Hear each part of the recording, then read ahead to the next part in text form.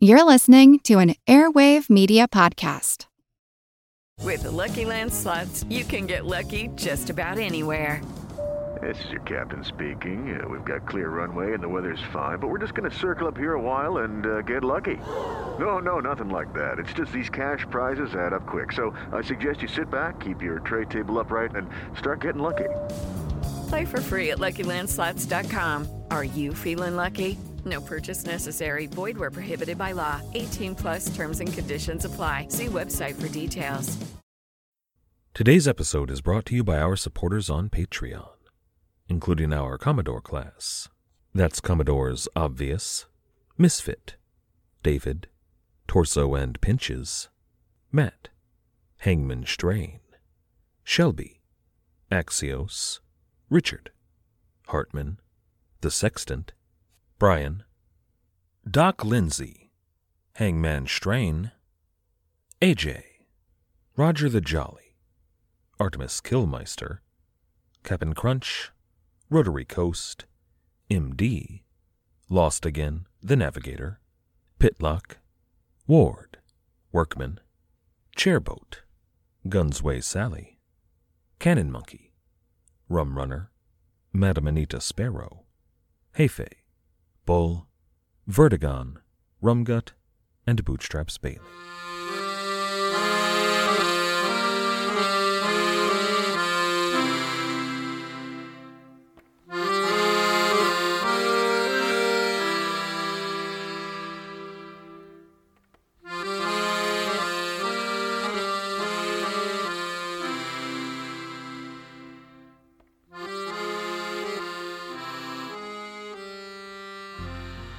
Hello. Welcome to the Pirate History Podcast. My name is Matt. Thank you for listening. Let's begin today with the actual physical realities of Captain Kidd's imprisonment in the Old Stone Jail in Boston. When we say that he was in solitary confinement, that conjures up a whole host of images that probably aren't anything like what his actual day-to-day was really like. You'll sometimes see solitary confinement called the hole. A prisoner acts out and the warden says, "Hey, throw him in the hole." In a place like Newgate Prison in London at this time, the hole was an actual hole. They dug a big hole in the ground, lined it with stone, threw an iron gate on top of it, and the only way in or out was with a rope ladder that they could pull up. That's nothing like what William Kidd's solitary confinement was, though. When you picture the Old Stone Jail, picture kind of a big stone warehouse, maybe more of a barn. The stone walls had windows with iron bars through which the prisoners could talk to people on the outside and even get past money or food, that kind of thing. Which wasn't exactly allowed, but it was tolerated for the most part. And of course, you could pass through a file or a gun, but even if you had a file or a gun, what are you going to do with it? Are you going to try to chisel your way out and hope nobody notices? It's not like you have a poster of Raquel Welch to cover it up. Or maybe you could shoot a guard, but you've only got the one bullet. Now, perpendicular to the stone walls, there were iron boards that partitioned the cells so that prisoners couldn't hand stuff back and forth. And then the face of the cell was iron bars. That's where most of the prisoners were kept, usually a dozen men to a cell. It was cramped if there were enough people inside. But even that isn't what William Kidd's solitary confinement was like. His cell was in the center of the jail. There was no stone wall. There was no window to the outside. There were no wooden walls. It was just 4 walls of iron bars. There was no protection from the elements. If a chill air blew in, he would feel it all. There was no privacy whatsoever. Everybody could see him. When they call it solitary confinement, they mean nobody else was allowed in that cell. Which actually was pretty terrible on its own. If you're in a prison, in the winter, look, it might not be too pleasant to cuddle up with a dozen or so other filthy prisoners, but if that's what's keeping you warm at night, you're going to do it, and William Kidd had not even that small comfort. The worst of it, though, were the shackles. these big iron, kind of like handcuffs around his ankles that were chained to the floor. Even if someone could pass him something from the outside, he wouldn't be able to get to the bars of his cell to reach it. There was almost no chance that Captain Kidd could escape. However, that wasn't going to stop him or his wife from trying. This is episode 283. What Pirates? The first months of 1700 were the coldest that anyone living in Boston had ever experienced. The townspeople had to dig trenches in the snow to get from place to place, and as soon as they were done, a fresh winter storm would hit the town. If you lived outside the city proper, you were cut off from the world completely. It was the kind of winter that killed off less established colonies. Boston, though, had houses with stout walls and, if they were careful, enough firewood to last. The bigger problem was the harbor. If you had a ship in Boston Harbor, it was going to get iced in. Now that's an inconvenience, because you can't leave, but it was also a real danger to the ship. As the ice freezes around it, it's going to squeeze the hull at the waterline and maybe do serious damage. Most captains would move their ships well out of the harbor and pray and wait until spring. But what if you had pressing business in Boston? HMS Advice was a 40-gun, fourth-rate ship of the line. Do you remember way back when Captain Kidd was setting out toward the Indian Ocean, off the Atlantic coast of Africa, when he was stopped by a convoy led by Commodore Thomas Warren? The captains and the Commodore invited Captain Kidd to come dine with them. That dinner happened on board the Advice. Here in February 1700, the Advice was under a Captain Robert Wynne with 197 men on board. She sat at rest just outside Boston Harbor, what today they call Boston's Inner Harbor, just between Castle Island and Spectacle Island. The Advice arrived on the 1st of February, and on the 3rd Captain Wynne sent a messenger to Lord Bellomont. This messenger brought word that the Advice was to pick Captain Kidd up and transport him to Boston, but it also carried a huge amount of correspondence. Since the Rochester had been forced to turn back about a month and a half ago, it had been some time since they had received any mail from London. So all of the letters from the Privy Council, from Parliament, from Bellomont's allies, and his family members in England, they all arrived at the same time. Bellomont would be expected to read and write responses to most all of those. So it wasn't like the Advice planned to just show up, throw Kidd on the boat, and then turn around. Moreover, the weather was a serious issue. There was a real possibility that if she tried to turn around and sail for England, well, first of all, the wind was going to be contrary, but there was also a good chance of a storm. She might not make it home. Instead, the Advice hunkered down to wait until the weather broke. Lord Bellomont sent that messenger back to the Advice with a message for Captain Wynne. Lord Bellomont expected the captain to visit him at his house every day promptly at 7 a.m. This was a huge hassle. It really annoyed Captain Wynne. I mean, it's February in Massachusetts in the coldest weather that anybody living there had ever seen. And then there's this rich fop who carries a silver sword, a guy who literally can't get out of his own chair, and he orders you every morning to wake up before dawn, to climb into an open rowboat, make your way across frigid open water, then trudge through mounds of ice and snow to make your way to his door, where finally you are going to be forced to sit there for 10 hours and have him interrogate you about everything happening back in England. Then, once the sun has finally set, you're expected to go out, trudge through the ice and snow, get back in your rowboat, and make your way to your ship. It was a nightmare. When Captain Wynne finally, blessedly, was allowed to fall into his bed and pass out, he had to wake up in just a few hours' time and do it all over again. I'd be upset if that were me, and Captain Wynne was. But the governor was an earl, so there really wasn't much he could do about it. On the 6th of February, Governor Bellamont called a full session of the councils of New England and New York. He presided over these types of meetings with something of an iron fist. One councilman, Judge Sewall, said, quote, "There was something singular and unparliamentary in his form of preceding a council." End quote. Basically, Bellamont would open the floor to himself, berate the councilors for about half an hour, tell them that he expected them to vote how he told them to, and then close the floor to debate. Sometimes this bullying worked, sometimes it didn't. I mean, for example, when he asked them to give him the power to execute pirates and they said no, there was nothing he could do.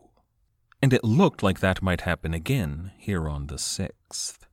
See, Bellamont was asking for permission from the council to send the pirates currently in the Boston jail with the advice to London, where they would be tried and hanged. Some of the councilors, including Judge Sewall, were hesitant to take this step. Some of them tended to be a bit more sympathetic toward pirates, and some of them, having heard Captain Kidd's explanations, didn't consider him a pirate. When Governor Bellamont put this motion to the floor, we should send the pirates to London, Judge Sewall said, "What pirates?" Now, he could have just been asking for clarification. Which specific pirates do you want to send to London? But to me it reads like he was asking, what pirates? I don't see any pirates in the jail. I see some legal privateers who did nothing wrong. But that could just be my interpretation. However, it does kind of have some merit, because some of these counselors did not want to send Captain Kidd or any of his accomplices to London. In part, it was because they had some legitimate questions about his actual guilt in all of this, but in part it was the principle of the thing. If they just bowed down to England every time the home country told them to send a prisoner over to London for summary execution, that would set a bad precedent. It would be giving up some of what little autonomy they had. Naturally, all of this is tied into some of that burgeoning desire for independence that was currently growing in America, a desire that would spill over in about 76 years, but here in 1700 it was still on a low boil. Beyond that, the councilors from New England really didn't think it was worth it to start a fight with London over a case from New York. It was none of their business, after all. So they dropped it. Captain Kidd would be sent to England.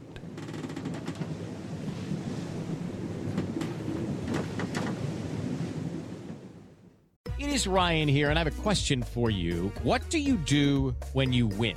Like, are you a fist pumper, a woo-hooer, a hand clapper, a high-fiver? I kind of like the high-five, but if you want to hone in on those winning moves, check out Chumba Casino. At ChumbaCasino.com, choose from hundreds of social casino-style games for your chance to redeem serious cash prizes. There are new game releases weekly, plus free daily bonuses, so don't wait. Start having the most fun ever at ChumbaCasino.com. No purchase necessary. VGW Group. Void where prohibited by law. See terms and conditions. 18+. Everybody shush! William Shatner has something to say. Cat and Jethro, box of oddities. What do you do when the woman you love dies? Well, of course, you dig her up and you live with her. Aww. The show examines weird things. There are plenty of old photographs from this time period of children out in the streets playing in and among the dead horse carcasses. Oh, I miss those days. Things used to be so much simpler. Cat and Jethro. Then there's the urine wheel, which sounds like a really bad game show. They've done weird things. Cat and Jethro, box of oddities. That is really mysterious. Join Cat and Jethro Gilligan Toth for the strange, the bizarre, the unexpected, as they lift the lid and cautiously peer inside the Box of Oddities. The Webby Award-winning Box of Oddities podcast from Airwave Media. According to a number of sources, the 7th of February, 1700, was the coldest day that any English American had ever recorded in Boston. It was also the day that Sarah Kidd won her greatest victory in her bid to free her husband. The arrival of the advice really seems to have spurred her on. She had a ticking clock. And somehow, although we don't know how, she managed to convince the warden to release William Kidd from his shackles. Still in his cell, but no longer chained to the floor, Richard Zacks suggests that she may have, quote, slid a soft hand down the man's stubbled cheek. I doubt that anyone would do a favor like disobeying the governor and releasing the most wanted man in America from his shackles for a hand on his cheek, but of course there's a bit of an implication there. However, that's just speculation on Zacks' part, and in the end, everyone agrees, including Zacks himself, that it was probably just a big bribe. However it happened, though, this was a huge win. It was step one if they were going to break William Kidd out of jail. And that was now the goal. If he got on that ship, he was in real trouble. Despite the ramifications that they would surely face, it would be much better to get him out and run away to live a new life under assumed names anywhere in the world. But here's the problem. Sarah Kidd couldn't find anybody to help her. If she could find a group of dastardly scallywags out there, I'm sure she could talk them into breaking William out of jail for a hefty price. But there just weren't any in Boston. Well, there were plenty in Boston, but they were all also in jail with Captain Kidd. Any pirates or smugglers or sea rovers of any kind, anyone who lived on their ship, was not going to be hanging out in Boston when it was the coldest it had ever been in memory. They were all sitting on a beach in the Bahamas drinking mojitos at this moment. But even if there were a crew sitting around in some tavern somewhere, it's not like Sarah Kidd knew any of them. She was not some kind of pirate queen. She was a New York landowner. The problem, though, is that all of the other respectable New York landowners that she knew that might have been able to help, well, they saw her now as a pirate queen. And even if they knew better, even if they knew that wasn't who Sarah was and wasn't who William was, why would they stick their necks out to help her? It would reflect badly upon them. They might get dragged down with William and Sarah. And you know, if she's out of the game, there might be some land in New York up for auction at a very reasonable price. Sarah Kidd realized that she had no one to rely on. And we could play with some counterfactuals here. You know, if this were New York or Nassau, maybe Sarah Kidd could hire some of the women that worked down at the docks to entertain the wardens at the jail, take a couple of bottles of rum, and keep them warm on this long, cold night. But of course this wasn't New York or Nassau. It was Boston. It was Puritan. And that type of employment was frowned upon.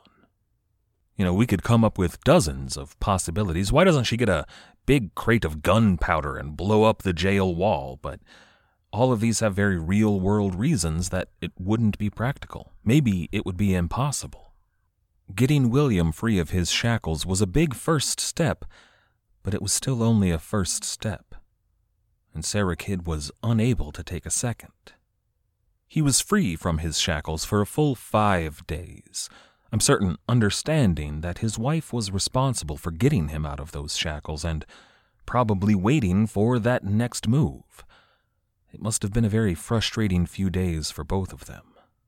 Then, on that 5th day, the 13th of February, Lord Bellomont finally decided to sign the papers that would transfer custody of Captain Kidd, as well as James Kelly and Joseph Bradish, over to Captain Robert Wynne. He might have chosen that day because the day before, the weather had finally begun to break. It had warmed up, the sun had begun to shine, and it seemed like the Advice might be able to set sail. The governor signed these papers and waited for Captain Wynne to arrive at his residence, which he would do promptly at 7 a.m., as he had done every day for the past 10 days. But 7 a.m. came and went, with no sign of the good captain, which was unusual. Lord Bellomont waited. He sucked down cup after cup of coffee. He smoked his pipe, and his frustration, his impatience began to mount. As 8 a.m. approached, Bellomont began to suspect that something untoward may have happened. He sent a man to the jail to check up on the prisoners, just in case. A few minutes later, the man rushed back into the governor's residence. He had unnerving news. He told the governor that Captain Kidd had been released from his shackles. He was wandering around his cell freely, getting up to God knows what kind of trouble. Now, this man had, of course, seen Captain Kidd put back in his shackles, but it did seem to suggest that there may be some sort of mischief afoot. Since Captain Wynne was still nowhere to be found, Bellamont may have been picturing a horde of pirates climbing aboard the Advice and taking her as their own. He may even have been imagining a scenario in which the Advice fired upon Boston, held the town hostage unless Captain Kidd were freed, which would have been awesome, but of course Captain Kidd didn't command that kind of loyalty from anyone, much less any pirate, because, Captain Kidd really wasn't a pirate. But while that may have been the worst possible scenario, what was really happening was still pretty bad. As we said, the 12th of February was a warm day. The sun had shone and the ice had begun to melt, which is great when you're on land. But when you're out on the open water, next to the harbor, it was quite dangerous. Early on the morning of the 13th, before dawn, a lookout on the Advice spotted an ice floe drifting toward the ship. But I don't want you to picture a speck of ice here. This thing was huge. It was a mile long and a full half a mile wide. This was an island rushing toward them at surprisingly high speeds. It would have been impossible to set sail and get out of the way in time. Instead, the captain ordered his men to drop the sheet anchor. That's a kind of emergency anchor that's meant to drop quickly and find purchase in an emergency. Say you're in a storm. In danger of running aground, you drop the sheet anchor and hope that it holds on. And here, in the outskirts of Boston Harbor, it worked. The sheet anchor dropped and did find purchase. But when an island hits you, any rope is going to break. The ice floe rammed into the Advice. It snapped her anchor cables and pushed her. It carried the ship through the water until the Advice ran aground on Spectacle Island. There were a very tense few moments on board. The ice floe crushed the ship against the shore, and it looked like it just might crack the hull, but eventually the waves carried the ice away. But here's the real danger. The ship's bottom had hit sand, but she was still standing more or less upright in the water. However, any shift could push her over onto her side, and the waves continued to beat against the hull. If the Advice tipped over and water began to fill her holds, she would never sail again. She would be wrecked forever. So the crew had to move fast. They chopped down the yards. Those are the horizontal spars on the mast that, hold the sails in place. They used those logs to prop the ship up on the landward side, and then they shifted all the weight over to the side facing the sea. It still wasn't light enough, though, so they had to dump anything they could stand to lose. Mostly, that meant dumping the water. With all the cargo shifted and lashed down, all the weight that she could lose lost, the entire crew disembarked onto the beach. They sent a boat to Boston, and then they just kind of had to wait for high tide. It was several hours, standing on a beach in Massachusetts in February. When high tide finally did come in, they had to trudge out into the water up to their hips and try to pull the ship free by her anchor cables. This did not work. The men heaved and pulled, but the ship was just not going to move. Then, at 4 p.m., one of the men began to scream. The rest of the crew looked around, and they saw what was coming for them. Another sheet of ice, massive, was rushing right toward them. And I know it sounds a little bit comical. The ice is coming for you. But they were in real danger here. There were a couple of hundred men, probably numb from the waist down, standing in the water, stuck between an ice floe and the hull of their ship. The possibility that some of them might get trapped by the ice floe, pushed toward land, and then chopped in half was very real. So they all rushed as fast as possible out of the water, No one was chopped in half, but they'd missed high tide. Their first opportunity to free the ship had failed. As darkness began to fall, a heavy snow began to fall with it. But some of the men began to see lights in the snow. I imagine some of them thought they might be beginning to lose it, but no, they were real lights. A pair of sloops filled with a couple of hundred amazingly brave men were making their way from Boston through a maze of ice in the darkness to help these men free their ship. Now, with 400-odd men at his command, Captain Wynne organized them into 2 large groups. They marched back out into the frigid water. Each group grabbed one of the anchor cables and pulled it taut, and when high tide began to rise, they heaved, and heaved harder. Some of them began to sing shanties, work songs, pulling and pulling on this massive ship. Little by little, as the water rose and the men pulled, the Advice began to right herself and finally to float. The men continued to pull until the Advice was drifting on her own back into open water. The ship would need some repairs, but she was seaworthy. So Captain Kidd and Sarah were going to be faced with the inevitable. William was going to England. Before we go today, there's something I'd like to urge you all to go check out. There's a movement that Madame Anita, one of our Commodores, brought to my attention. There's a campaign seeking a pardon for Captain Kidd. It's a real campaign. I signed their petition at PardonCaptainKidd.com, and I urge you to do the same, but really it's just a fun way to engage with the history. If they actually manage to secure a pardon for Captain Kidd 300-some-odd years after his death, a lot of news outlets would pick up the story. It would get a lot of clicks on Facebook, that kind of thing. It would really, I think, get a lot of kids engaged with the topic and a lot of grown-ups. You can also pick up one of their t-shirts, The Comeback Kid. I got one and it's great. It's got Captain Kidd in a pair of dope sunglasses. So please go check out PardonCaptainKidd.com, and if you're so inclined, sign the petition. And everybody thank Madame Anita for bringing this to our attention. I'd like to thank everybody for listening. I'd like to thank everybody who helps to support the show. All of our patrons on Patreon, everybody that has left us ratings or reviews, they really help get the show out there. And everybody that has recommended this show to your friends and family, you all make this possible. Thank you. The Pirate History Podcast is a member of the Airwave Media Podcast Network. If you'd like to check out some of their other fine shows, I can't recommend highly enough Ben Franklin's World. You can find it at airwavemedia.com. Our theme music, as always, was The Old Captain by the fantastic band Brillig. If you have not checked them out yet, you absolutely should do so. You can find them at brillig.com.au. That's BRILLIG.com.au.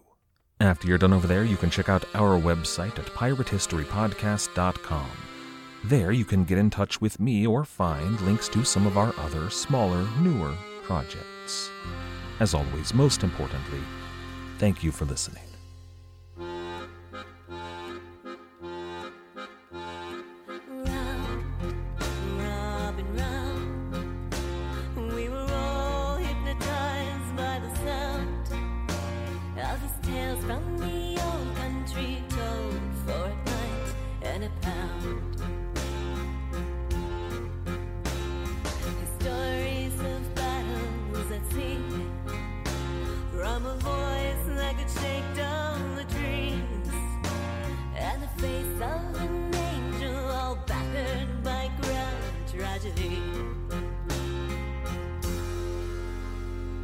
Raise your glass in the air with a tear in your eye. Time has come now to bid him goodbye. For at first light this morn, the old captain has died. Let him live on in legend tonight.